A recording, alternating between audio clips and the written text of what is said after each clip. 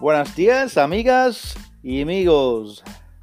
I am propped up on my pillows with a still snoozing Ashley by my side, in the scarp too, in the garden. The air is chill, and I can hear the intermittent clarking of the neighbourhood cock pheasant, something I know Sarah Preston really loves. Boy wood pigeons are cooing like mad on a desperate randy mission to rub their cloacas with a willing and sometimes not so willing lady wood pigeon.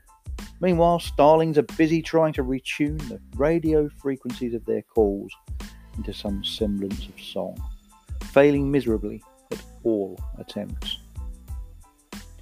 Being more refined than the wood pigeons in every way, the collared doves can get their message across in just 3 syllables rather than 5.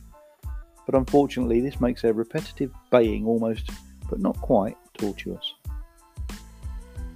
The rooks are honking with incredible effort, squawking tunelessly with such force that they are almost falling forward from their high posts. You're too late for the blackbirds. They were here first. They were the first to rise, singing loudly with their broken fluty melody, and then punching out their dots of endless, pinking Morse code. You know what I mean, don't you, Louise? The swifts aren't screaming by just yet. I'm impatient for that. And that's what the morning behind the Silnylon fabric of a backpacking tent sounds like. I'm blind to the visuals, but identifying the birds is one of my favourite pastimes in the early hours when I'm camping. Julia knows what I mean. She loves it too, don't you, Julia? The girls stayed indoors as usual. They prefer the warmth and comfort of the house, whilst Ashley prefers it to his room at the moment. There being a family of starlings developing noisily in the eaves directly above his room, the constant clicking and scratching freaks him out.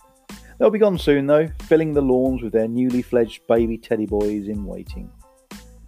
It's all a bit avian this morning, but you know, I'm a bit partial to wildlife. So I know you'll forgive me the indulgence, and well, if you can't, then you can always just scroll. That's the beauty of social media. When you get bored or offended, you can scroll on and stop being bored or offended when you reveal something more appropriate to you. Remember, the power is in your hands to choose what you spend your screen time on. Don't blame the person posting. You don't have to read it. If it's hateful or spiteful or otherwise inappropriate, either scroll on by or report the post and move on.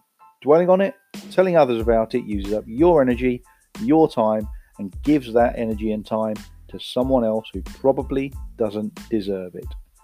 Take away their power and bring it back to you. Today, we're planning to have a nice homemade curry, maybe chicken. And I may just break my alcohol abstinence for a beer or two. I think once a week is working well for me. I enjoy a beer or a glass or two of wine, but it doesn't half fog the mind the following day. I need to be on my game right now, and I'm also beginning to see a few of those lockdown pounds falling away after successfully avoiding incessant snacking and boozing of the early COVID days. Oh well, it's still not 7:30, but I'll stop tapping away now. You've enough to read and listen to there, I'm sure. Have a fab Saturday. I hope you and your friends and family are well. Big love.